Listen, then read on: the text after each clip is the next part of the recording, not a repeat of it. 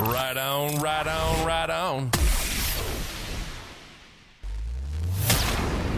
Right on radio. Right on radio. Hey, everybody. Welcome to Right On Radio. We've got a great show for you today. One of my favorite all-time guests is back. His name is Brian Cole.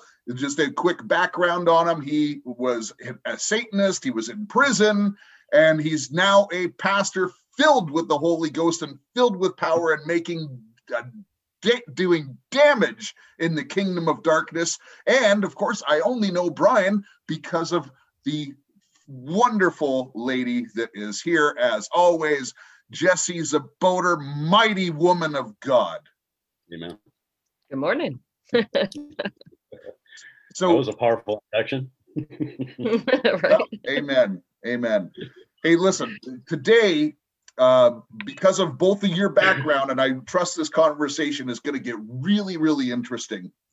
Jessie and I we started on our last program, Brian, about just doing some revelation and talking about the war between two seeds, essentially, and where this whole thing started and the cabal and all this stuff. And we recognize that, Luciferianism, Satanism is really the oldest religion in the world. And they've been doing witchcraft and dark arts from the beginning. They've infiltrated into every area of government, even into the church. I want to talk about all of that, but I also want to focus on what powers and what effects are they trying to conjure up in what they are doing, and then we will do a contrast towards the end. So let's start like right at the beginning. What were the first incantations or spells or anything? Where did this all start for them with their power?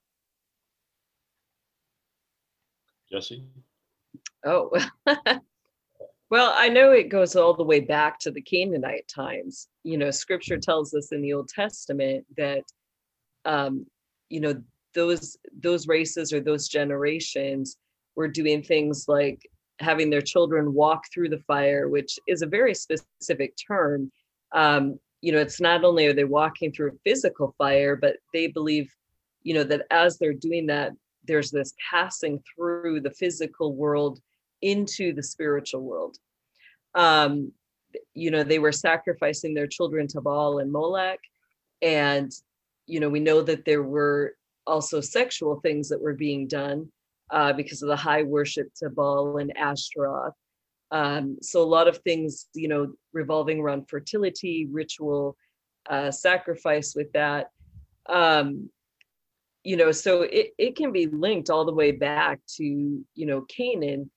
And even before that, you have the, direct disobedience of Cain to God and, his refusal to offer a pleasing sacrifice. So that's as far back as I've been able to trace it.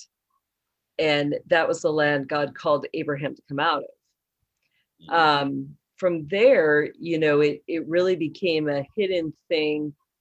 Israel had gone through the land of Canaan, and, the Lord had commissioned them to literally drive the evil and the wickedness out of there. And so we see them in the books of Joshua and, Kings and some of those books where they're doing that. They're trying to drive that wickedness out of the land. But we know that they were not obedient to God. They did not destroy everybody who was involved in that wickedness.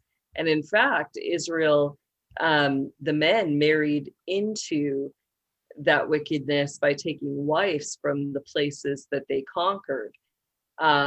So those generational sins of the witchcraft, the divination, the sorcery, all of that continued throughout those generations and continued to grow in its wickedness till what we have today.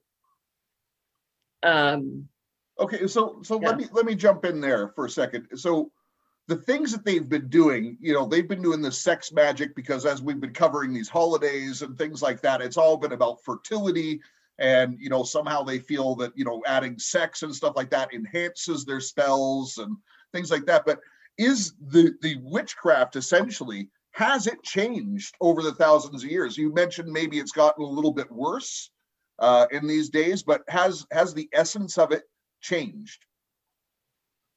I would say its essence, no, because you have, at the highest levels, they have the ancient black magic, which was taught to them by the fallen angels. So that generationally has been passed on and is the same, it's the same concepts, the same things, I guess, that they've been doing for generations. So Brian, you were doing this stuff before you were saved, obviously. You were doing this sort of thing. What type of results were you hoping for, and what results did you see in doing these, rituals or witchcraft? Well, I think you can read the Bible and actually see what the results are going to be. Originally, when I first got into it, it was mostly because the kids I was hanging out with, older kids, were involved with it, and I just wanted to take part in what they were taking part of. I wasn't into it as far as the religious stuff. I just was doing it. And when I was 18 and I went to prison, that's when it became real to me. And at that time, it was for the same reason so many people get into the occult, and that's the power, the notoriety, the fear. I got into it for those purposes, and really no other thing. So selfishness, and it wasn't for any other reason of wanting to worship something or anything like that. So, and when I first got into it, that's what came to me. I mean, I had the notoriety, I had the power, doing the rituals, things happened, just like you see through scripture that God's got power. God's people has power, but so does, we saw it with Pharaoh and his magicians. They could do certain things that God's people could do, only up to a point. So you had that power, you had that authority, you had that fear from people. But eventually over time, and it wasn't long, it was like 1987. So 3 years, I was really deep into Satanism, sold my soul to the devil, the whole 9 yards. I was in maximum security, so there was nothing but 23 hours a day, 7 days a week to perform these rituals and read and memorize and all that. So 3 years later, by 1987, I came to the realization, I had read a couple of things by Aleister Crowley, and one of them was a book of the law. Didn't really understand it, but it impressed me and it struck me. And I started reading a lot more things about ceremonial magic and things like that, chaos magic, sex magic, because, that's obviously what Crowley was big into, was the sex magic and a lot of the rituals. That's what it was. So at that time, I started realizing that, hey, instead of me having the power now, I feel like a puppet. And the devil is now using me. Things ain't coming to me like they were. He's got too much of power and authority over me, and I wanted that power and authority. So the devil's deceptive. So he made me think that if I walk this middle path, this gray path, and not really worship him, but now in ceremonial magic and Thelema, I will have control over the spirits and the demonic forces and the powers and all that. Instead of them having power over me. Now I can make them do the things I want them to do. And that is when I still dove back into the dark stuff when someone ticked me off or whatever. I do destruction rituals, but that's when I went hardcore into Thelema and Crowleyism. So that was my purpose. My original purpose was all the power and stuff. And I received it. But just like you see in scripture, man, especially in Revelation, after time, you worship the beast, and the beast is going to use you. He's going to kill you. He could care less about you. John 10 says what? He comes for 3 reasons: kill, steal, and destroy. And that's what eventually he tried to do in my life. So you said a couple really, really interesting things. First of all, you wanted the power, you wanted the prestige. And, this goes back to the original sin of why he got kicked out of heaven. So, and then what I really picked up on there, Brian, was through practicing this, you started to lose control, but you were able to take it back. So it's almost like you wanted to be God as well. Yep, big time. Ain't that what really is in man's heart without God, is making themselves a God? Yeah. Doing things to please themselves and make themselves happy and satisfy themselves, and really with atheism and the other forms of some of the forms of the occult, that's what it's all about, right? There is no purpose other than making you happy. What other purpose is there in life? So when you did like a destruction ceremony or whatever, listen, I'm not an expert on this, but when it worked, would that make you happy? Well, definitely, and I brag about it to everybody. Yeah, look what I did. Not look what the devil did for me, but look what I did. And can you give me an example of maybe one of those successes? Yeah, probably one of the ones that stick with me the most is there was this guy. Now, when I went into prison in '84, I saw that the chapels had all kinds of services for Christians, for the Jehovah's Witnesses, for the Muslims, for the Buddhists, and all these other, but they have nothing for pagans. So I started fighting against the system to get these Wiccan pagan religious groups in the chapel. And that was a 6-year battle, which in 1990 I won. Now, during that last part of it, in 1990, I was in Fox Lake Correctional Institution. And at this time, the memo had kind of come out to the institutions that, hey, you got to let this stuff start happening. And there was this guy, he was the security director in the prison at the time at Fox Lake. And he was a jerk to me, man. He was like the Inquisition with me on the paganism. And all the stuff, all the materials, the books, necklaces, whatever that I had at the time, it had to be approved by security and then given to me. Well, then he'd have guys come in my room, take it all out and go through this long process and make me send it out home. And it's like, security already approved this. What are you talking about, knucklehead? You know, and here's a paper saying you got to allow me to do this. Well, he wasn't trying to hear that. And he made me send all this stuff out.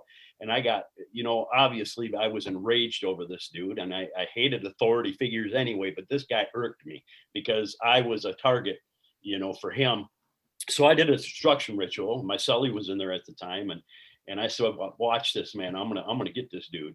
Not the devil's going to get this dude. I'm going to get this dude. And I did a destruction ritual. And it wasn't even 3 months later. We didn't hear anything in the prison.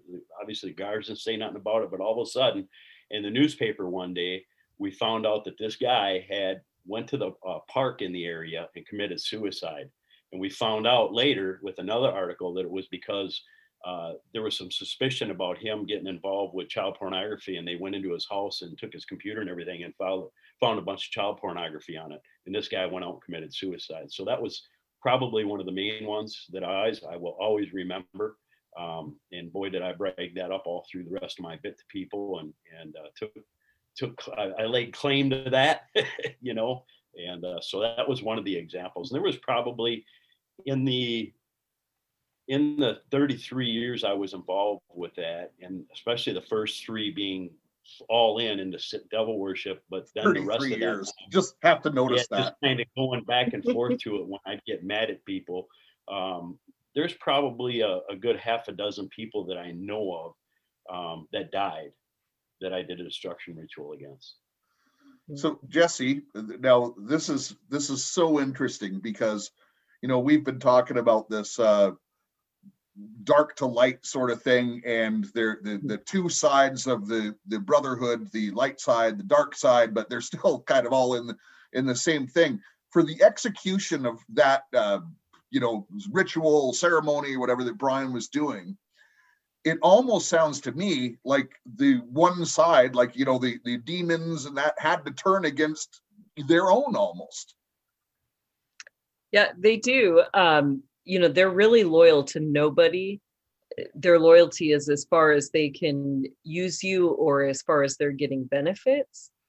So, with that, they'll go with whoever they feel has the highest power, or whoever's giving them the most access to their spiritual gifts, into their life. So, once a person is compromised like that, if he was being investigated for the sins or the quotas that he was doing and, is kind of found out, then those demons are just going to go to the next highest power source. They're not going to stick around or help or, that guy's going to have a rude awakening, that he's pretty much alone and there's nobody standing with him in that. Yeah, but you go to the book of Revelation, man, and when the beast and the dragon and the Antichrist and the prophet and the devil step up, man, they care less about what happens to their own people. They're killing them left and right. All they care about is serve us. Yeah. That's right. Yeah, all these people are doing these things. They're in for a real rude awakening. Yeah. With that. So this is so interesting because I'm just looking at the situation. Obviously, I don't know the man, and Brian, you don't know his what his home life was or anything like that. Yeah. But I'm just exploring the possibility in this situation that maybe he wasn't even into that kid stuff and it was put there. Yeah, it very well could be as a setup, and then he just didn't know how to deal with it. Or, he could have been suicided where, they made it look like he suicided because of those things. But really, it was the forces that be that were after him fulfilling, the power request for the destruction ritual. So that's plausible. So with the destruction ritual, essentially, and I'm asking, you're calling on spirits, demons, evil ones, and then they will go and find people that will serve them. And that's kind of how this manifests, or tell me about that. How do you see it working? Well, basically, yeah. I mean, it's not like an elaborate ritual or anything. You're just making a sacrifice, and in prison, obviously you can't sacrifice things, but all through my time, I never sacrificed a human being. I never sacrificed an animal. Animals were the only thing that I really loved. And that was all the way back from the beginning. When them kids got me involved with this, they sacrificed animals, and I was 10 years old, and I wouldn't have no part of that because I loved animals. So they told me I had to cut myself for blood. That's what I did all through my time. My sacrifice was my own blood. So even in prison, and I probably had more conduct reports for self-harm than anything in prison because that was my sacrifice. So you call on whoever. My personal God at that time was Beelzebub. I got him tattooed on the back of my arm here. He was a one that I believed in, that I called upon to inhabit me. And so I called upon him, made a sacrifice of my blood to do it. And basically it's that simple. I mean, it's about maybe a 15, 20 minute long ritual. And God, I thank the Lord so much because ever since I came to know the Lord, I thought that these things have been a part of my life for most of my life. And being able to not have to think about that all the time, or, just with the different rituals that we perform 4 times a day, or rituals, whatever you want to call them, adorations, where you wake up in the morning and you do an adoration, at noon you do an adoration, at sundown you do an adoration, at midnight you do an adoration. It's just automatic. You wake up and you say that in your mind, and on top of all the rituals and everything else, it's like, man, this stuff is always going to be a part of me, but it hasn't. The Lord has really been able to wipe out a lot of that stuff from my mind. So not only do I not think about it anymore, but I even have lost, I've lost a lot of wisdom. I've lost, like, if you ask me, how did that ritual go, man, I had all this stuff memorized. If you go and you look at Crowleyism and look at all the rituals that they have within Thelema, I knew most of them by heart. And that was one of my selfish things. I go to a temple when I got out of prison the first time in 1994, and I lived in the Isis Nepthys camp, an OTO temple in Milwaukee. And I was their secretary for 3 months that I lived there. But after 3 months, it's like all these knuckleheads. You can't get you can't go through initiation process in the OTO while you're in prison. So I'm in here, and I had all these years of memorizing, and I go to this temple, and here's all these high level knuckleheads that are sitting here reading out of books while they do their rituals and all this. And, I'm flying this stuff off my head. Again, the selfishness. And I left after 3 months. I'm like, you guys, man, you're all a bunch of fakes, man. You ain't nothing compared to me, and blah, blah, blah. So the Lord has really taken a lot of that away from me, man. And I don't think about that stuff a lot anymore. Maybe once every 3 months or so, I might catch myself saying something, or I'll see something on Facebook or something, and I'll cruise over to somebody's Facebook page that's into Thelema or the OTO, and I'll take a look at what's going on, and then I'm like, no, I gotta back off from that. I try to eliminate all that from my life, and the Lord has really done a work on that. But the devil still wants to try to keep a hand on me with certain things. And let me just say this quick. When I became a youth pastor in 2012, I was saved for 3 years, and I was also an associate pastor, so I had to do sermons once in a while. And during one of the sermons I did, it was Communion Day, and Pastor Mike asked me, "You want to do communion?" And I'm like, "No, man, I ain't ready to do that," because in Thelema and the OTO, we take communion all the time. It's called the Gnostic Mass, and there's also another ritual called the Mass of the Phoenix that you do for 6 months at a time, which includes the Eucharist and cutting your chest and soaking the communion bread up in it, and saying, every time I do this, I become more godlike.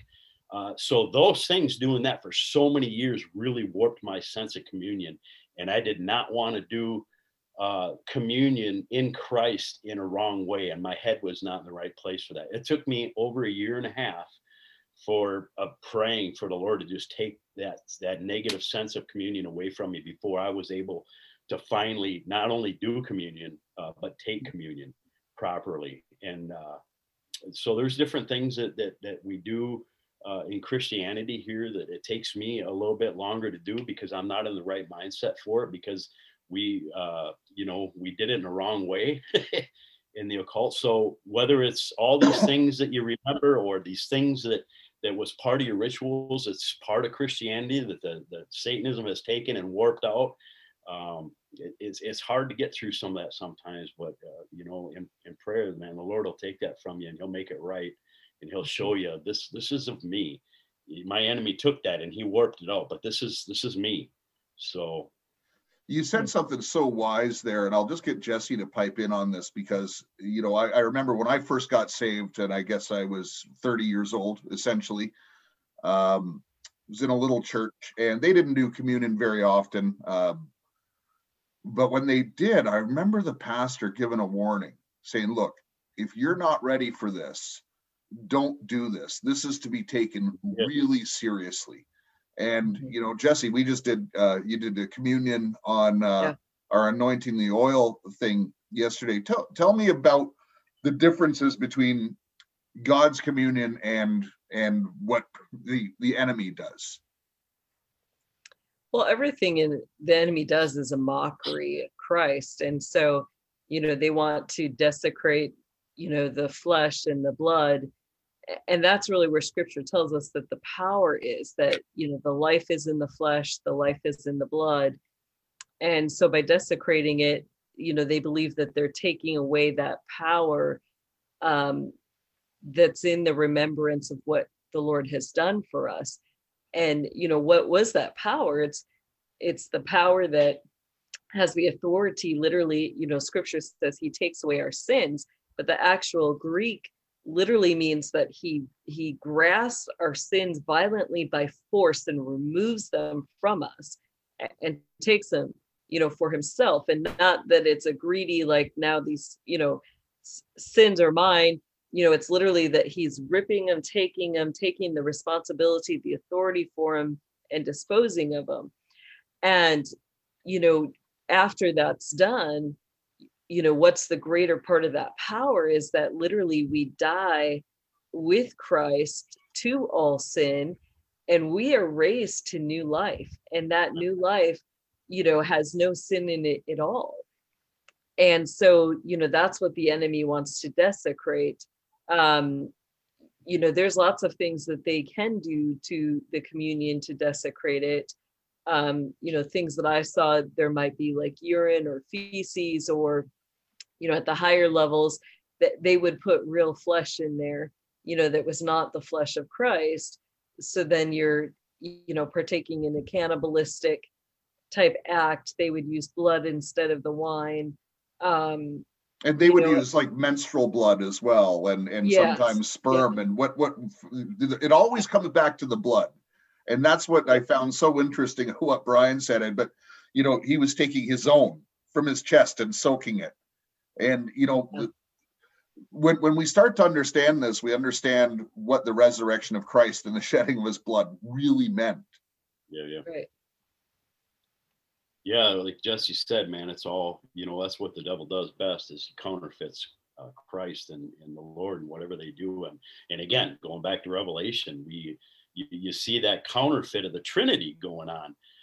The major counterfeit there, right, with the Satan and the prophet and the Antichrist, and then what happened there? He got wounded, he died, and he got brought back to life, and just a mockery of the resurrection of Christ coming back. And it said that all the people were amazed. They're not amazed at Christ's sacrifice and his death and resurrection, but they were amazed that this prophet got, mutilated and died, and he got brought back to life. And just a counterfeit Trinity, and everything is a counterfeit. That's what I think the last time we talked, I talked about my testimony and talked about what it really was that made me open my eyes to the gospel, because it was, I had to get into this for the homework, and I was just filling in blanks. And when I came to that verse in Psalm 51:7, purge me with hyssop and I shall be clean, wash me and I shall be whiter than snow.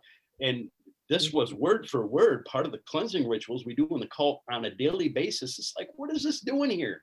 And when I started reading the Bible, and I come across all these verses that were part of the, all the Crowley's holy books and the rituals and everything else, I'm like, what is going on? Well, paganism was around long before Christianity. It took this stuff from us, right? But it's because it's been counterfeited, man, and they use it to mock him. And the real mockery too is that, we have the contrast of our Lord Jesus Christ, who literally, that death and that crucifixion was one of the worst deaths that there could be. And he himself, his flesh literally was torn from the flogging. He was embarrassed that, I believe that he had to, do all that without being clothed, because they said they removed his clothing. His blood was physically and spiritually, because he was 100% God, 100% man. His blood was shed for us. There was no other intention. It was not for himself. It was for us. Now, not once. Anybody can come forward if they have a different story, a different testimony. How many rituals have we been in? And not once, has Satan ever shed a drop of blood, nor any demonic general, nor any demonic spirit. They don't shed any blood. They sit there in their bloodlust and tell humans, no, it's not enough, cut more, or, I'm not satisfied yet. Go get some more from someone else if you're getting too weak, and they'll get you to just keep giving more of your blood, to the point of, Brian, did you ever pass out in some of those rituals because of the blood loss? I have. They will take you to the point of, where you are so weak, you can't do anything. And then when it's not enough, then it's like, well, go get somebody else and let's drain them until they're so weak and can't, fight or do anything. So that's the reality of it. So why is the blood so important to Satan and his minions? Well, because it goes to the base of what God has created, that, the glory, the resonance of his presence, his life, literal spoken life is in that blood. Yeah, life is in the blood. Amen. Yeah. So it's all about the blood, and it always has been. Yeah. All right. So now let's come up a little bit more, because the incantations, the spells and that really haven't changed. Maybe they've been modified, maybe they've been perfected over the years. Maybe they've got worse, although they've been doing the child thing for, thousands of years. So I don't know how much worse it can get. But I'm looking at modern times, and Brian, you had mentioned chaos magic. And it's funny when you look at things, for instance, with the Freemasons and stuff like that, they have a thing called order through chaos. And you look at the political climate right now, They've literally got paid rioters. They've got, chaos down at the border. They've got chaos medically. Like every bit of people's lives is in chaos. Businesses are going out. Like, is this an incantation that they're doing? I can't say yes or no, but it very well could be. But man, what does the enemy run on? He runs on chaos, and chaos. I mean, whether you're involved in something like that, if when that whole Floyd thing happened and chaos erupted in Minneapolis or wherever it was, man, even if you weren't part of that, you go downtown and you could feel the chaos that was going on down there, whether you were part of it or not. It was there. It was intense. It made you tense. And that really is the whole aspect of chaos magic. Whether it's something that you're personally doing yourself or something that you're involved in, is that this chaos brings about this tremendous power surge. A simple act of chaos magic might be going out on a roller coaster, a huge roller coaster, one of the 5 best roller coasters in the world. And you go on a roller coaster and the feelings that you're feeling when you're on that roller coaster. You're just in a rush, man. And part of chaos magic which is really sex magic in chaos form, is that you're doing these rituals. And if you're involved with Thelema at all, or any kind of ceremonial magic or Gnosticism or whatever, and you're working with the tree of life and you got the different spheres. And so whatever ritual it is that you're doing, let's say you're going to do some kind of destruction ritual, you want to hurt somebody or you want to ruin somebody's family life. Well, then you're working on this, the middle sphere. I ain't going to say none of the stuff because I ain't going to give it a name, but so you work on that sphere and anything that's involved with that sphere, it's got its own color. It's incense smell or whatever. It's so you wear these colors and you're wearing this incense or oils on you that gives you that smell, everything about it that brings your mind on this particular subject.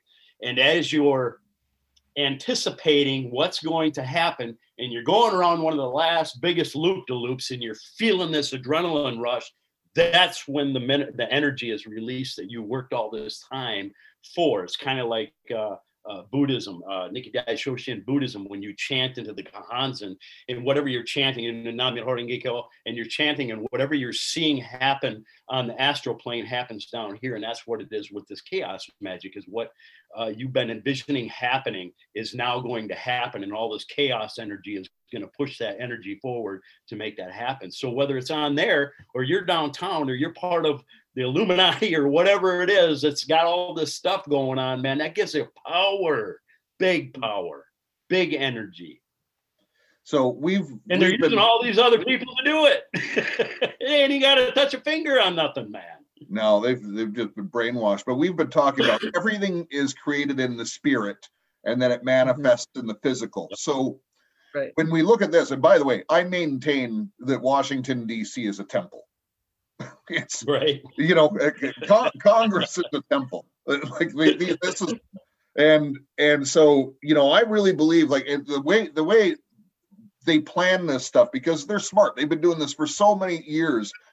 You think of the solution the way you want things to go, and it usually is more power for the same selfish reasons that you were talking about.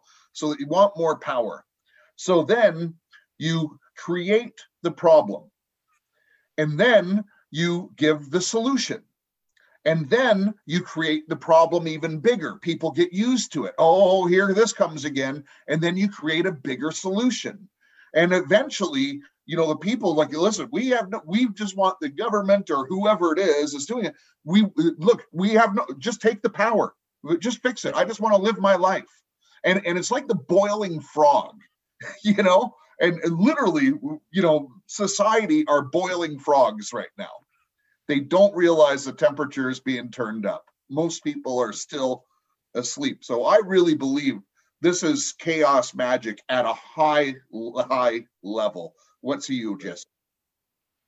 Yeah, no, in a lot of aspects, I would agree.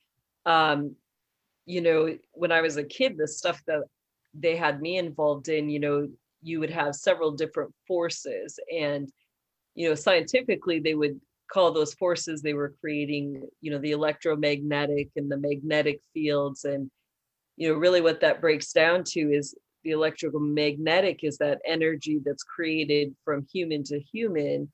And they would do that with with sex magic, with vibration, frequency, resonance. So you would have groups of people at these rituals who would be chanting and making music or noise with their voices. Then you'd have the physical aspect where they could be dancing, or like if people have seen like the the Native American or other tribal groups doing the tribal dances, that's a form of creating that type of energy. Then you have the demonic forces who are also present, who are doing these same things. And then as the ritual gets to the climax, you're going to see the two forces coming together and creating even more energy.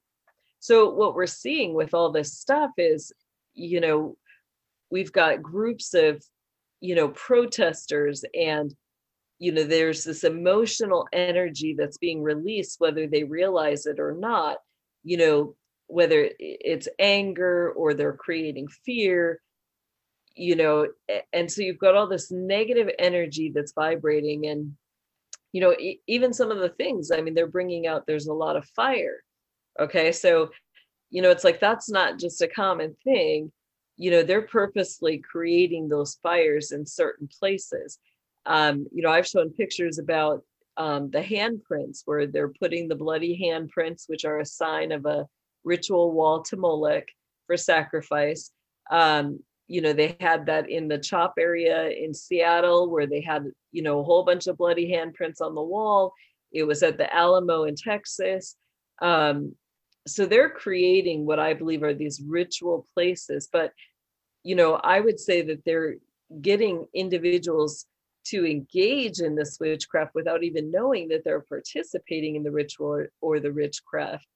And, what's the purpose behind that? They used it in my time to open the spiritual gates, to create a space where they had that access between the spiritual veil, where they literally could, Satan's agenda has always been to usurp the throne of God. So the more people he has involved in this, he doesn't care how he gets you involved in it. His goal is just to open the gate and to get through and to try to usurp the throne of God and to get his demonic generals through. He doesn't care who's involved in the process or how they do it, just as long as the gates get opened.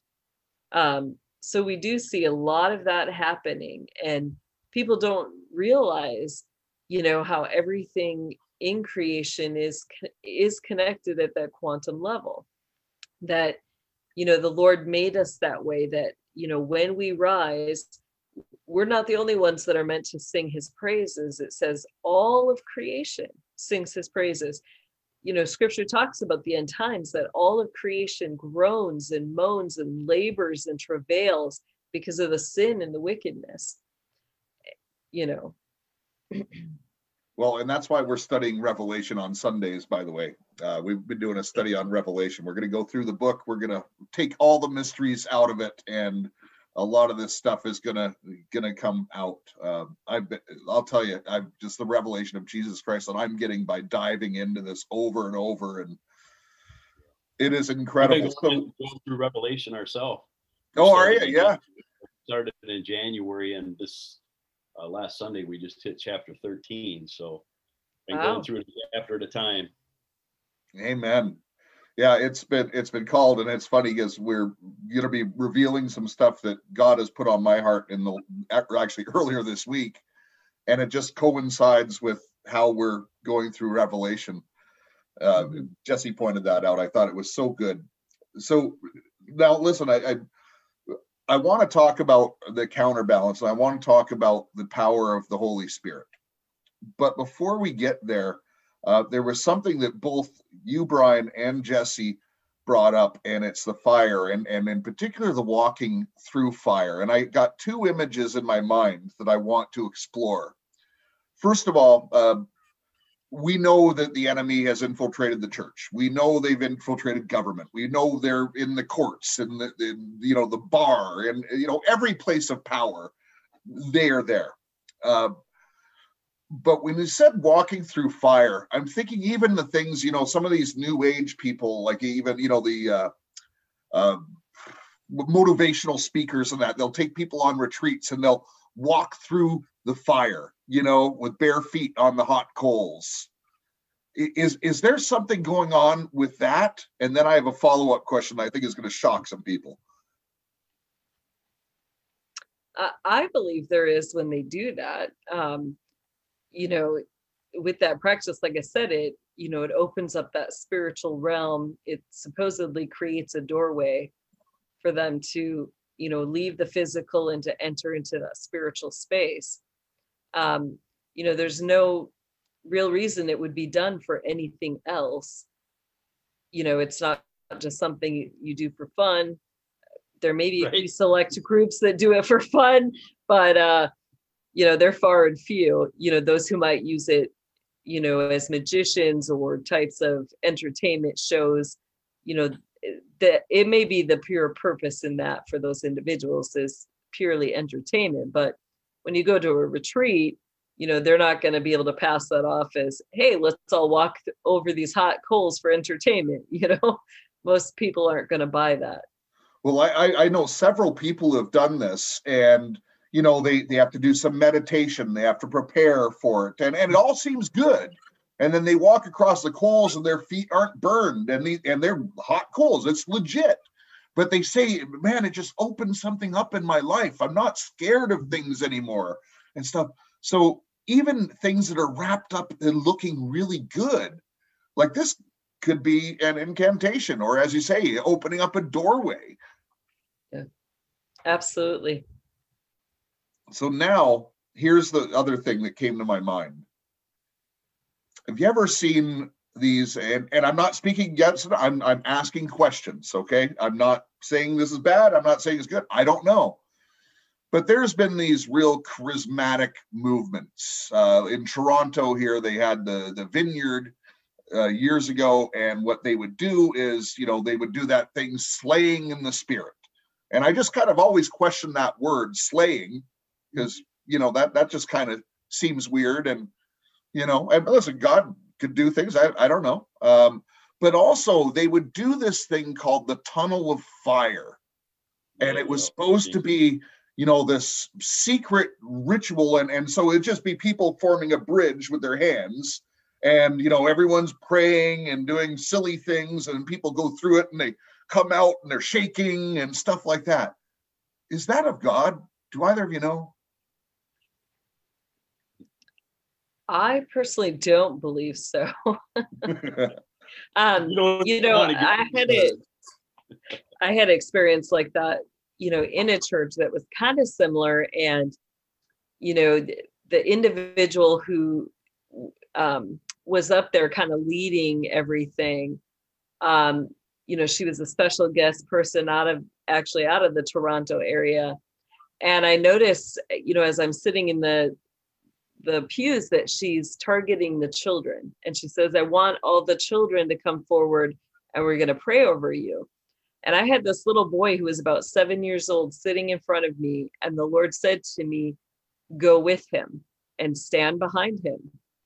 And so I did. And, as we went up, I was just praying, and, they were going to be doing that, slaying in the spirit and stuff. And I was like, well, I've only been slain in the spirit once at that point, if you're technically counting it as anything. And with that experience, nobody touched me. Nobody was praying for it. We were at a concert and everybody was worshiping. And all of a sudden, the person leading the concert just raised their hands to praise God. And all of us, the entire, room, we all fell face first.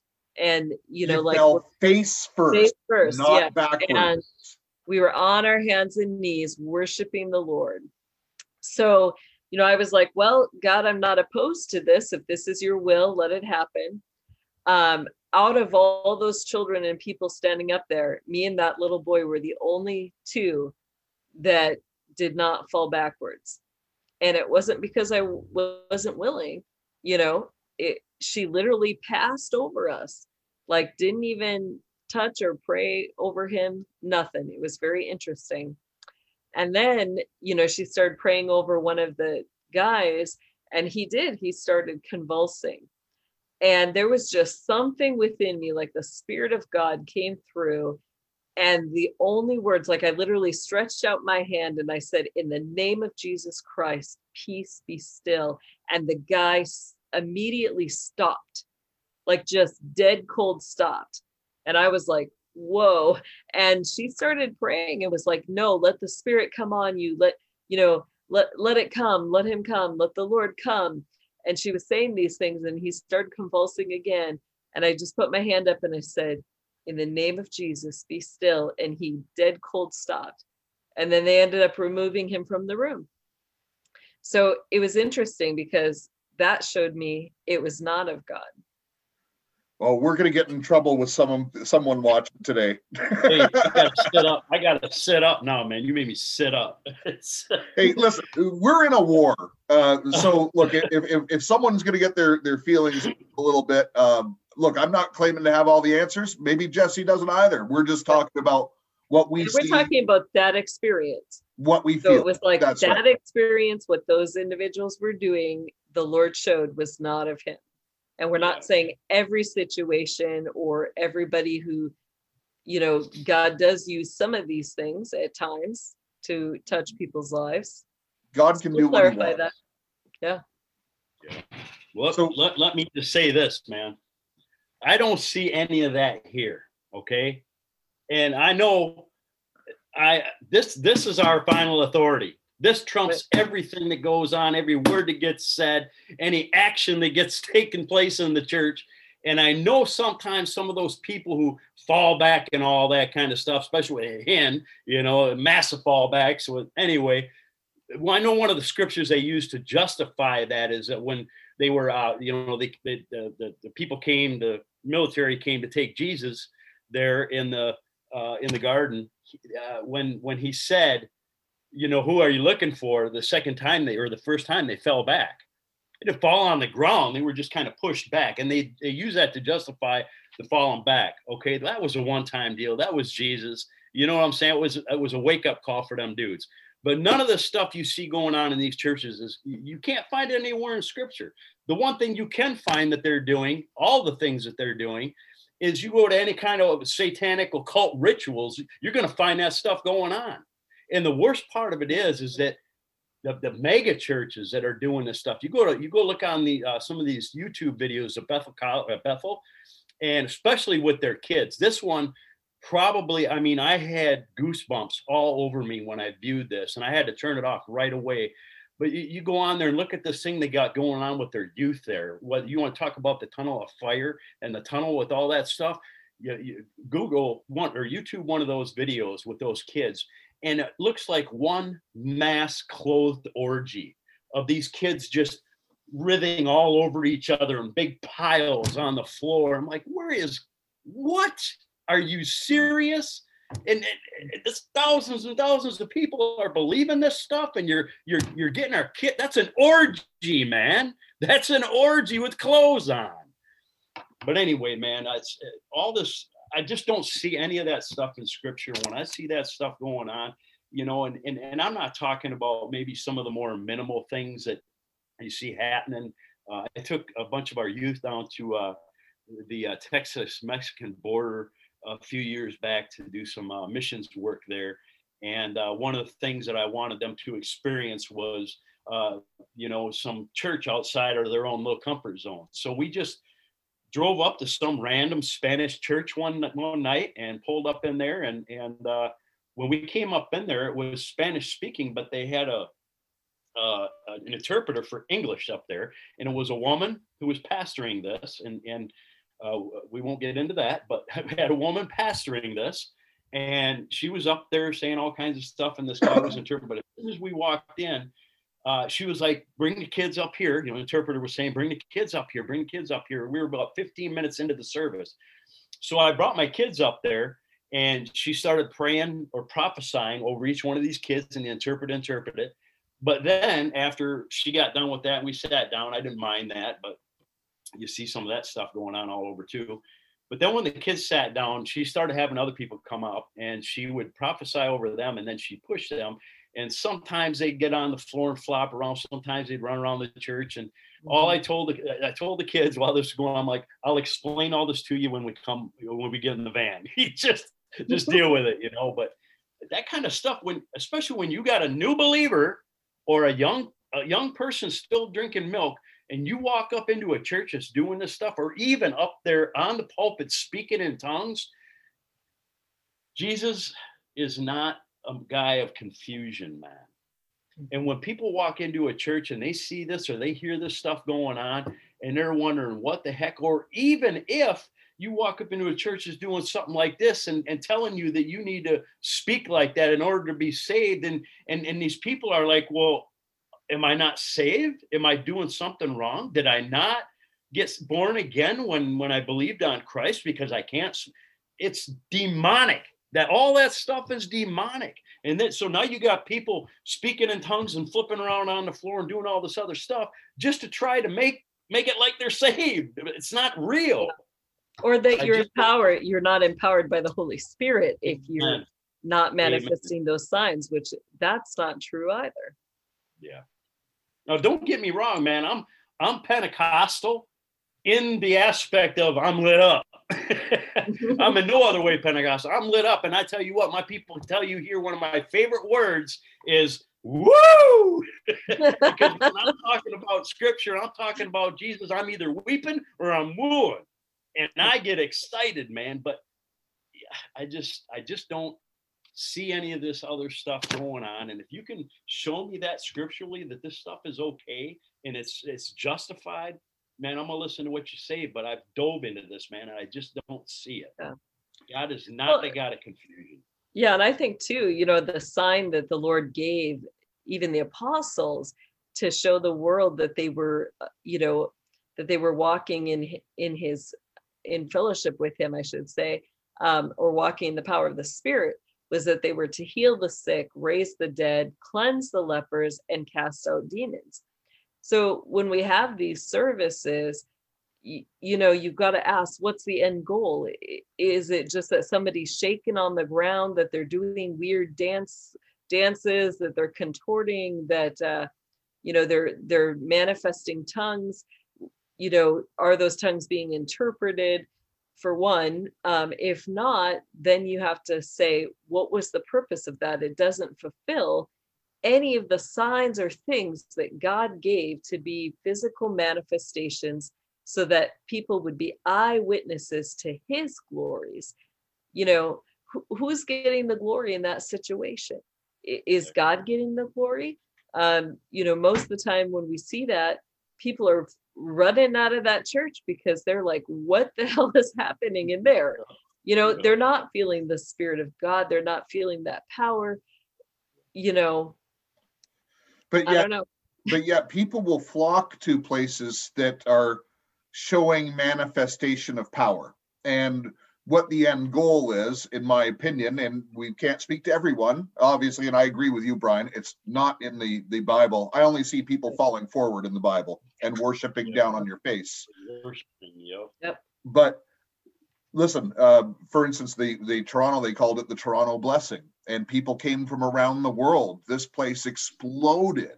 You know, literally it was sitting a few thousand people, and there were people in other buildings in the area watching it remotely just to be near this place. So there is purpose for it. And we've talked a bit before on this show, Jesse, about, you know, how they combine worship and the different things. And honestly, I've never really done it, but I've studied hypnotism, and I'm telling you, they are doing hypnotism in it. And I don't think these pastors are trained in hypnotism. They're just trained, here's how you run a service. This is what you do to make your church successful. And so they follow a pattern. They're not, I'm not saying these pastors are bad guys. They're probably not. They probably have the best of intention. They want their church to grow.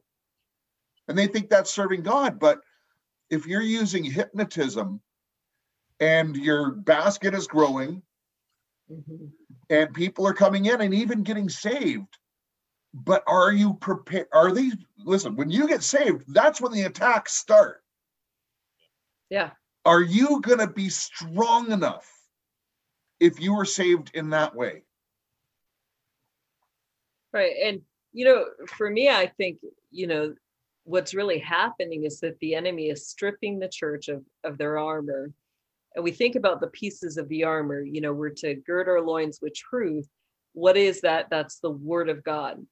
So if none of these things are in the word of God, right there, you're allowing something to happen that is not representing that truth. You're leaving that truth, your loins open for attack from the enemy.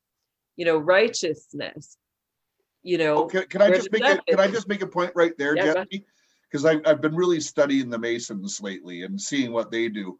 And when you say the loins, and it's interesting, it's the first thing you brought up, and that's why they have the apron, right? Like the loins that's the seed of the devil. Yeah. And so again, it's perverted, where Jesus says, no, put on his word of truth, which is the loin. So you just see everything being mimicked and copied and perverted from the other side. So I don't want to focus on the other side. I want to get back to what you were saying. I just wanted to make that point. Yeah. So, the righteousness too, there were things, there were acts of worship that were, considered, that made that righteousness. What was that? How did the priests make themselves righteous before they went into the presence of God? They did cleansing, they consecrated themselves, they anointed themselves, they set themselves apart. What did that righteousness allow them? It allowed them literally to go into the presence of God. Now, if we think about that in relation to the spiritual armor, where does the Lord wear that breastplate of righteousness? He says that we are his righteousness, that he, it kind of comes out weird in the English, but it's literally that sense that he puts us on like a breastplate that he displays. We've got that righteousness of God that comes through us. So, even in the temples, the priests wore the breastplates with the stones that represented the 12 tribes. And why did the Lord do that? It was so that they were always before his heart. And, so the enemy takes that away. The gospel of peace, that we shod our feet with. In these ceremonies, there is no peace of God. It's all just chaos. It's, there's no gospel when you're just preaching about a spirit coming upon you or having to manifest tongues. Where is the gospel of Jesus Christ going forth in that? It's not. It's about you, and it's about what you're experiencing outwardly. But are you experiencing Christ? And is there this inward experience of Christ that then is being proclaimed outwardly to the world, which is what it's meant to be? Or even if you're ministering to the Lord, the only thing that should be upon your mouth or your lips is giving worship and praise and exaltations to God. When you experience God, which it's meant to be an intimate relationship 24/7. When you experience him, there is nothing that comes forth on your mouth except for, Lord, I love you. Lord, I love this time with you. You give me so much joy and I love to be in your presence. And you don't see that deeper intimacy with the Lord with these things that are happening in the church. And we're taught that that's our experience of God. I mean, that's scary to me. If that's what people are learning is their experience of God. it's like, tell me about the times, I think of my most intimate times, and I'm going to get off track just for 1 second here, but I was the type of person, I grew up in, part of the Southern Baptist churches. So you were taught that you could lose your salvation pretty much all the time. We are constantly sinning. So every little thing that you do, that's it. It's out the door. You got to be confessing like crazy, begging your way back into the heavenlies, and you just never have that solid security that you're saved. And, so because of that, whenever, because of my ministry, I did a lot of street evangelism. I constantly, was attending several churches at a time. Like, I wasn't a church hopper, but as I did ministry, I would see which of those churches would fit the people that I had led to the Lord and which one would be best to disciple them. And I usually would go with them, several times or for several months until they really got incorporated into that church. So, every time those churches were giving altar calls, I mean, there would just be such a depth of sorrow and pain in my heart because of sin that I would be up at that altar call. How many times, the Lord can count how many times I was like, Lord, I'm rededicating my life. Forgive me my sins. I want to be with you, and I want you to be Lord of my life. And, it was all the time. And this one time, I'm going up there like usual, and it was a church I hadn't been to before. And I had noticed that as people were going up to the altar, there were two elders that were going around. They were placing their hands on top of people's heads, and they were praying in tongues over them.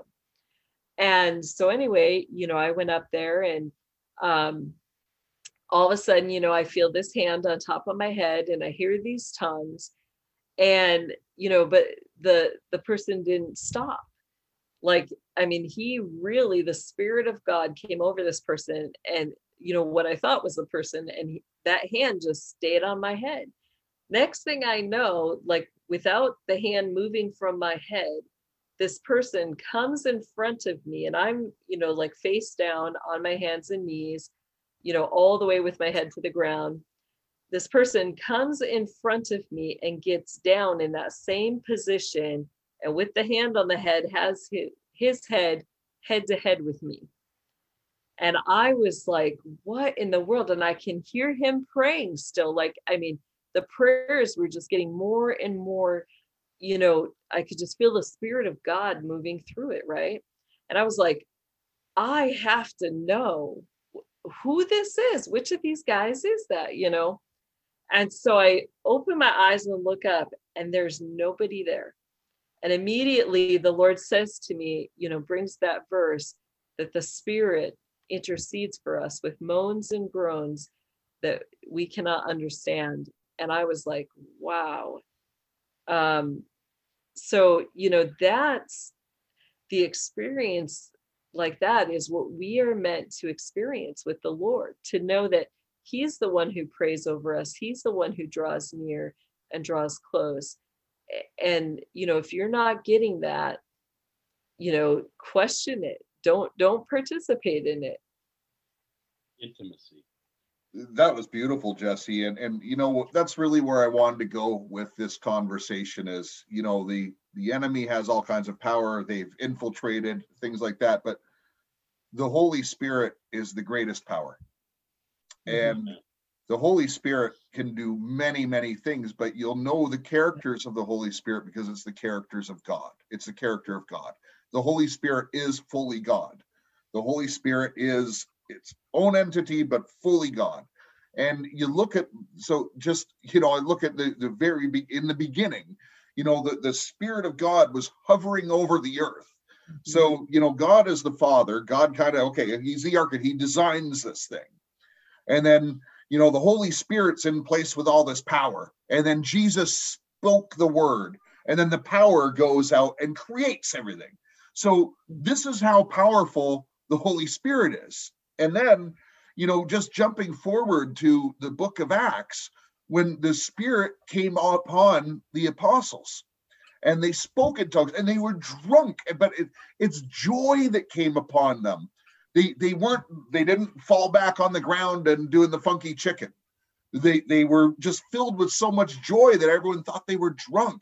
But then, Peter's shadow casts over someone because the Holy Spirit in him, raises people up from sin. He didn't even have to touch them. And that's the time we're coming into. And we can tap in to, God commands us to tap into the Holy Spirit and the power of the Holy Spirit. But yet right now, and I'll go back to you, Brian, right now, there's a lot of churches that they accept the Father, they accept the Son. They don't want the Holy Spirit there. Yeah, well, either that or the other extreme. They're too much, and that's what their focus is. Mm-hmm. We don't have a lot of. I mean, I don't like the word most, but a lot of churches will either ignore the Holy Spirit altogether. You don't hear anything about it, or the other side of things. It's just all about the Spirit and what the Spirit can do.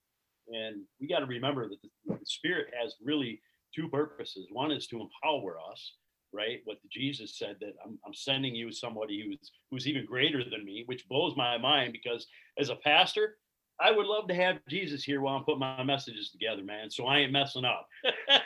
But evidently, the Spirit I got in me is good enough, or better than him being alongside me, telling me what to write down. You'll do greater things than I.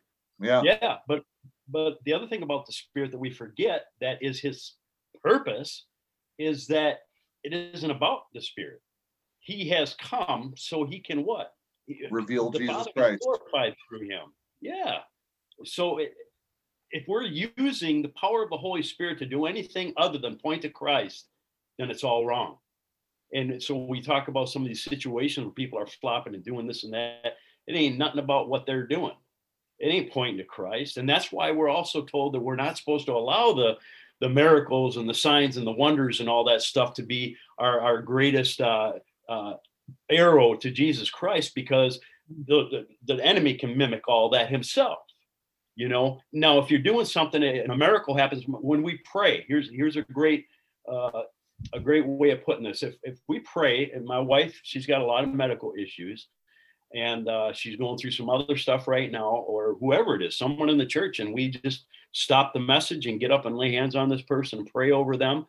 It's not because, but there's always that little bit of selfishness in us, right? We want this person to be healed. We want them. I want my wife to be better. That's selfish, but that shouldn't be for any other reason than to point to Jesus Christ. That if and when my wife gets healed, we can say, wow, did you see what the Lord did here? I mean, look what the doctor said. And then she can go back to the doctors and break up on the doctors who's saying that's not possible. It can't happen. Well, let me tell you about the person that can make this happen, because he created this body. It's all about pointing to Jesus Christ when we use the power that the Holy Spirit gave us. So that's my 2 cents on that, man. That's the whole purpose of the Holy Spirit, power and pointing to Christ. Well, absolutely. But, one of the things that we've been talking about on the program here is actually cutting off the demons that have been, taking hold over areas of this world. And we're using the Holy Spirit, of course, to glorify Jesus Christ, but to, really come against this. And, we want this great harvest. We want to expand this club. We don't want anyone to perish. And we pray for even, the Satanists and the Luciferians. We pray for them all the time. In fact, that's Jesse's ministry, for a lot of it. But, I think we can't put the Holy Spirit in a box. No. And the Holy Spirit can do things. And, the Holy Spirit, Jesus can dispatch angels. Again, it's in the heavenlies that everything starts. But how does our voice get up there? It's through the Spirit of God. Yeah. Right. So, there's so many ways, and we don't want to put them in a box. Look, I find nothing wrong with speaking with tongues. I do it. Yeah. I pray that way. However, in the Bible, if it's going to be done in church, then someone should give the interpretation. Yep. right? Because there should not be confusion. Now, if someone's just sitting there by themselves, you know, okay, that's okay, because it's not meant for everyone else. They're just praying in a tongue. But if someone stands up and does a tongue, there should be an interpretation. Yep.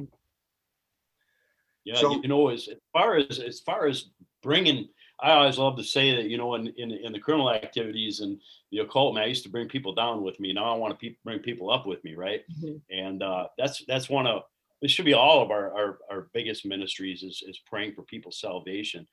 I know some people say that that's not a legit prayer, but it is. I mean, that's what we're told to do over and over. As a matter of fact, I mean, you look at that one scripture where them friends, you know, brought one of their friends up on the roof of this house and busted dude's roof in and dropped their friend down. And Jesus is like, because of their faith, you are healed. You know, so we got to stand in the gap for other people. But here's what's up with that, though. You know, I've got a prayer list a mile long, and I could probably get another mile each month on that thing.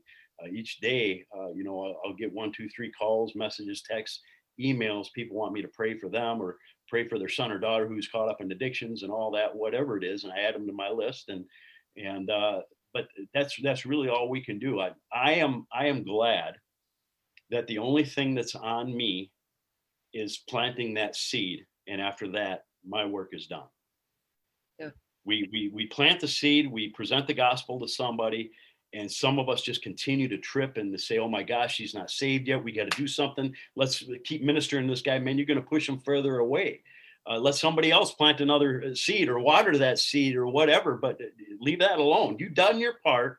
I am so happy that the Lord uses us, uses knuckleheads like all three of us to make his gospel message known to people, to bring salvation, eternal salvation to people. Me, Brian Cole, who did all this stuff. And he's using me to plant these seeds and bring people up with me. Wow. And he doesn't have to, because they're already elect. He already elected them. But somehow he uses us to bring that election to fruition. But after that, it's not on us anymore. That's on him. So that's right. And there's other people with the gifts that are going to come in and disciple them. And so, you know, when someone comes to salvation, I think it's really important for us. Look, I don't have that pastoral call on my life. That's not where I'm at the moment. Maybe it'll change. I thought the same thing, brother. I did too. But you know, there's going to be people who need to come in and actually disciple. And, you know, hey, look, whatever God says to do something, I'm available. You know, That's it. I think he has me going in a different direction. And here's what's up, though. But whether it's in the church or outside of the church, I mean the church building, not the church people, but whether it's inside the church or outside the church, right here is a great example. This is the people that he's going to use. These are the people that he's going to use to bust down the walls, to bust down the strongholds in people's lives, and bring the gospel back into the church, to bring people into Christ, is knuckleheads like us who's been dragged out of the muck. Because so many of these other trying to think of a minimal term, knucklehead, I call myself that, but these other ignorant idiots that have power over the flock and are sitting on these things, these self-righteous Pharisees, that ain't gonna happen. Ooh, yeah. And these are the people, right? These are the people who Jesus, they had his full attention. That's who he came to seek and save. And the people that got the worst rebuttal from the Lord was who? The dang Pharisees, man. And he did not hold back with these people. And it's people like us who've been through the stuff, because what is that one verse in Psalm? It's one of my favorites, that he is close to those who are brokenhearted and will save those who are crushed in spirit. Well, if he's close to the brokenhearted, what happens to people that aren't brokenhearted? Do we have to constantly be brokenhearted? What does that mean? Well, I think that means that we always have to be in a state of humility, in a state of, you know what, I'm nothing without Jesus. And unless we're in that state and we're not high up on our horse and on our pulpits above everybody else, thinking that we know it more than everybody else, but we use the life that we messed up, that Christ took us out of, to let people know, no matter where you're at, whether you're a drug addict or whether you ain't never touched drugs before, this is all about Jesus, man. And you're still just as bad as I was. Romans 3 puts us all under the same umbrella. No one is good. We all fall short. We all sin. No one seeks after God. We all got the venom of asps under our tongues. Everybody. And who better to preach to people about that kind of stuff than those of us who have been drug out the pits of hell itself? Amen. The remnant, you don't know. So you are a preacher. You are a preacher. You have the gift of preaching, man, because that's what it's about. It ain't about standing up on a pulpit. That is probably the least most important part of my ministry here as a pastor. I tell the people here all the time, I'm not here to feed you. I'm not here to give you what you want. I'm not here to calm your spirit. I'm not here to make you feel good when you walk out of this place. My sole purpose here is to train and equip you to be ministers of the gospel, so you can go out and do what I do and minister to people out here and bring them up with you. That's it. Well, one thing you because we haven't talked in a little while, Brian, is we've started an army on this channel, and we call it the SOS Army, the Shepherds of Sheeple Army. And, awesome. And it's been growing like fire, and we've expanded our team. We've given them greater tools, so everyone who comes in is getting vetted, and they're coming in, they're slotting in. There's the ministry side, there's the communication side of it. And so we've got digital soldiers, we've got prayer warriors, and we're really going to make an impact. Well, we're making an impact already, I would suggest. It's growing up. So by the way, if you want to sign up, the link is going to be in the description box. Hit the thing. Not all fields are mandatory, but the more you fill out, the faster things will go. Well, this has been so good. And Brian, you mentioned, I'm glad you brought up the Pharisees, because they were the greatest enemy of Christ. Yeah. And I maintain they are still the greatest enemies of Christ. Yeah. They're the ones who are going to usher in the Antichrist. They're the ones who killed off the actual Christ. And they are in all kinds of churches right now, Christian churches, synagogues. Listen, I'll go to say they're in mosques. They're in, the Pharisees are everywhere, and their job is really simple. Just get you off the mark a little bit. Yep. That's it. You just have to be off the mark a little bit. Don't believe in the blood of Jesus. Mm-hmm. Or don't go out and tell your neighbor about your experiences with the Lord, or, what you were reading in scripture this morning. Yeah. Or they could be preaching a works-based, right? Because the Pharisees were all about works. And that goes back to that, Southern Baptist that you were talking about, where, oh man, if I don't do this, if I don't knock so many doors, or what, I've never been in a Baptist church in that way. And I don't think it's even about it. They could be doing that. That's what they do. Yeah. It's all about what? Do, not what Jesus taught. Done. It's all works based, and you start believing that, then you ain't got no reason to believe in Jesus. Because if you can do it, what's he got for you? People forget. People forget. So many, and it ain't got to be a Pharisee type, but the church in general. There was a time probably 2 weeks ago, I put something up on my ministry page on Facebook, and oh my gosh, I thought I was going to get a whole lot more feedback than I did, but I got it from one person, and that one person was a good friend of mine. We're not in touch all the time like a good friend, but he was a good friend. We did ministry together before, but now we're a few miles apart, and I really haven't heard from him. And that's always funny. You don't hear from these people for a while, and then all of a sudden you say something, they want to speak up.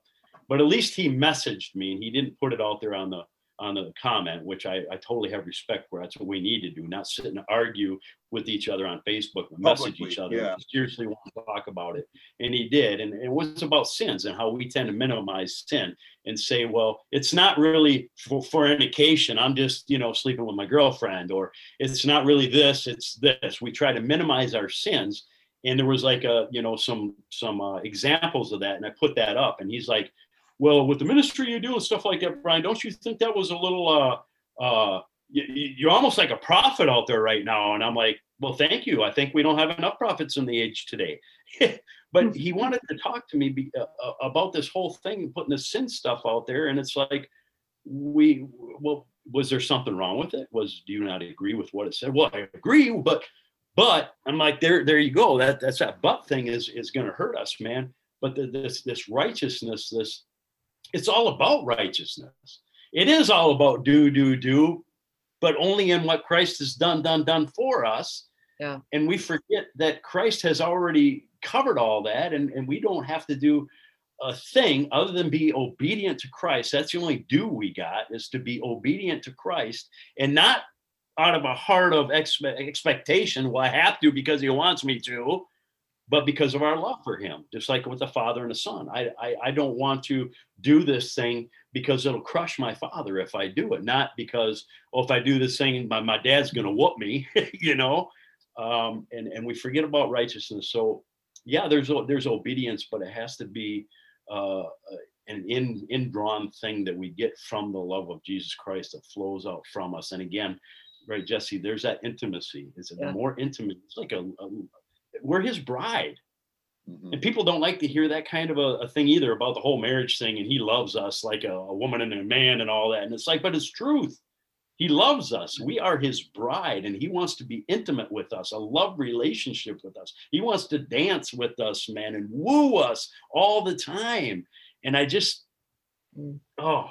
there's too many people out there who are just all caught up in all the other, you got to do this, you got to do that, you got to do the other thing, the Pharisaic mindset. There was a really simple way this was explained to me, and I think it's helpful to know. It's a works versus faith thing, and religion is man's attempt to reach God. That's the Tower of Babel. Yeah. Faith means God came to me. Yeah. And literally it's that simple. And because God came to me, I want to serve, because I feel the love. Look, peace, joy, love, discernment, like all these beautiful things he gives in our life. When bad things happen, who other than a born again Christian can say, "Oh, thank you, God." Okay, you gave me a bit of a spanking there. A father reproves the one he loves, and it's good. But you also talked about the sin thing, and I'm gonna make a statement. This is actually from the course that we're gonna put out, Jesse, and it's a powerful statement. And I'm not going to expand on it because we will in the new course whenever that comes out. But the mind justifies the desires of the heart.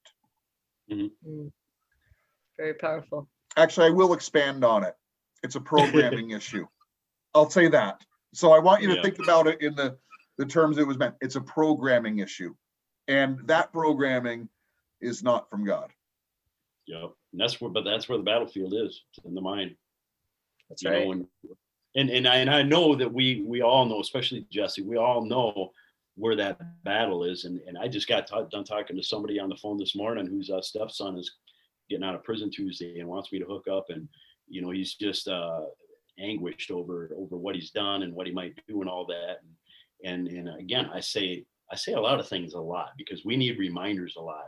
I need reminders a lot. So I say this to the congregation a lot is, whether it's Biden or or Pelosi or BLM and all these other people, we have to look past the person to see where the real enemy is at. That's right, Jesse, with the particular individual that you train for all the time, and I don't know where he's at. I haven't heard from you for about a year, but who's got this big organization, and I know that that the battle is not with him. Right. It's who has him and who owns him and who he's allowing into his life right now. And that's with anybody in life. And that's with Pelosi. That's with Biden. It's all these people. We can't hate them, right? I mean, one of the hardest things the Lord has ever told us to do is pray for those who persecute you and love your enemy. It's like, are you serious, Lord? Well, we can love them because they're created in his image and they're a masterpiece. But the person who has control over them is not. Or the entity. Yeah. And I think, at a deeper level, it's how does that love look?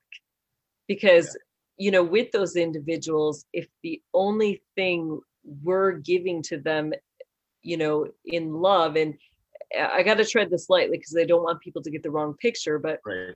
a lot of times, especially for those people who are deep into something, whether it's drugs, alcoholism, or something occultic, is the only intentional time that we're spending with them spent where we're preaching the gospel at them.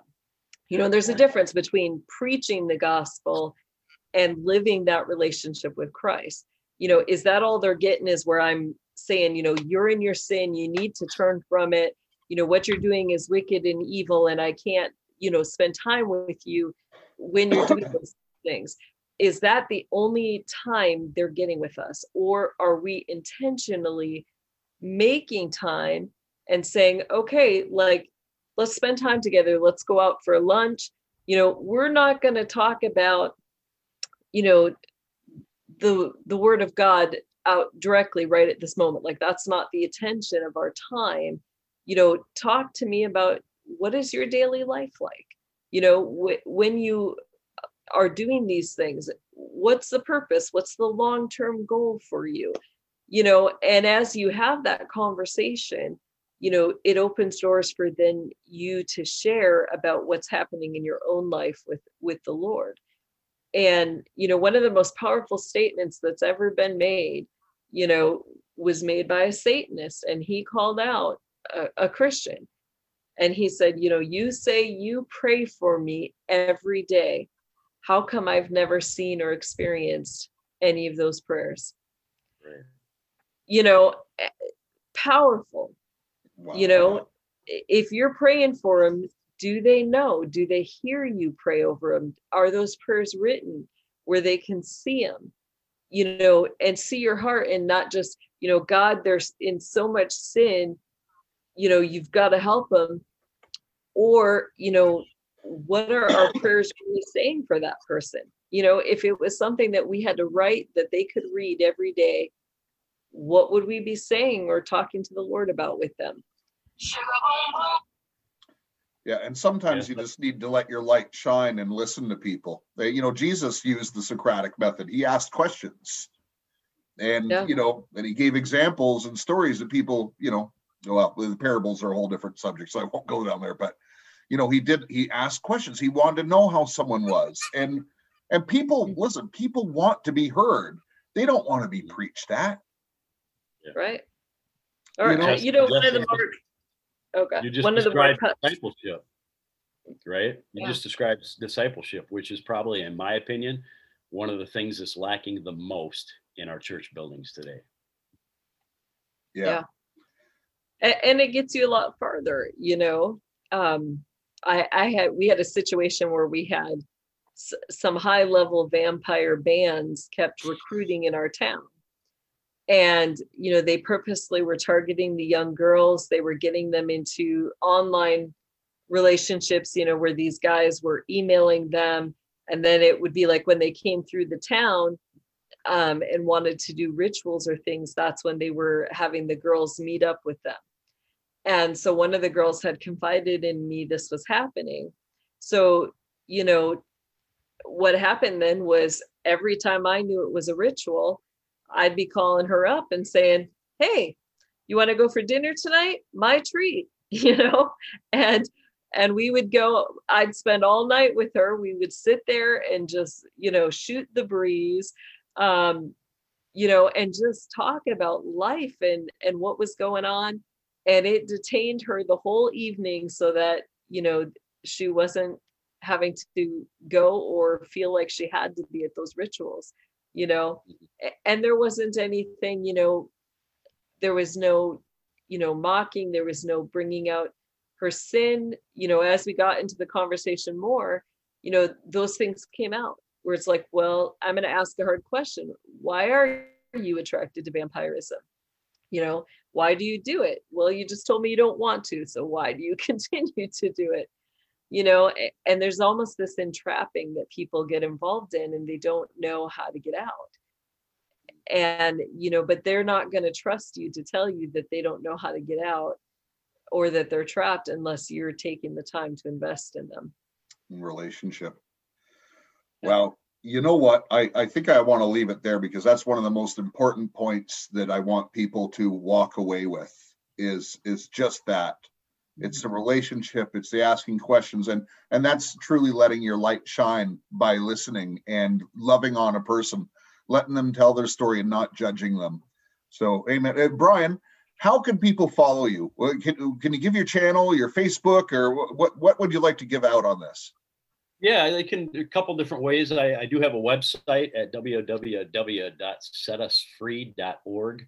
I also have a Facebook ministry page. If you look up Brian Cole, and unfortunately you ain't got a choice in what you call it. It's called Brian Cole Motivational Speaker. I am not a motivational speaker, but you can look up Brian Cole Motivational Speaker on Facebook, or you can also email me at setusfree777@gmail.com. Amen. Brian, we got to do this way more often. Yeah, for sure. And be able to talk to Jessie here. That's the first time I've seen her in real life. I mean, not real life, but real life. Awesome. I really missed her this last year, and she was on my mind the other day and messaged her, and here we are. So thank you, Jesus. Isn't that the way it works? We do so much together. Yeah, we've worked a lot together on things. So we got to do more. God's not done with us yet. For real. Amen. There's a lot more work to be done, and time is being compressed. So we got to get busy in doing it. And it's not a works thing. Yeah. It's just, I want to serve. I want to serve. Someone who's special to me said something to me the other day, and it's really simple. God searches a person's heart, and then he asks, are you available? Mm-hmm. We're all sinners. Look, get over it. I pray that I sin less tomorrow than I did today. But I know I'm going to sin. So, right. Hey, listen, it's been so great. So let's do this again. Let's do it sooner than later. I do have to give just a quick announcement, because tomorrow is the last day that the coupon for Right On You is going to work. It's $100 off. If you want to take the course, Creating Wealth Through Stewardship, tomorrow, Friday, if you're watching this on Friday, it's today for you, but April 30th is the very last day the coupon will work for you. So I would encourage you to do it. Also, Jessie just launched her book. We did a book launch interview yesterday, and it is called, oh my goodness. The Anointing Overflows. The Anointing Overflows. I just wanted to make sure I got the words correct. And so anyways, listen, thank you for watching Right On Radio. Gus Brian Cole. By the way, his original episode, if you want to hear his whole story, was episode 17. And I actually reposted it about 6 or 8 weeks ago. Because I put it out the video version, by the way, because you look so great in that church with the cross behind you and stuff like that. And I got over my fear of doing video. Apparently, I don't only come out as a negative. It's not like the old Polaroid days. Anyways, you've been watching Right On Radio. Brian Cole's been our guest. Jesse's the great Jessie Zaboter. My name is Jeff. Remember, love your God, love your family, love your neighbor, and make a difference in your community. Who's right? Who's right? He's right. Right On Radio. Right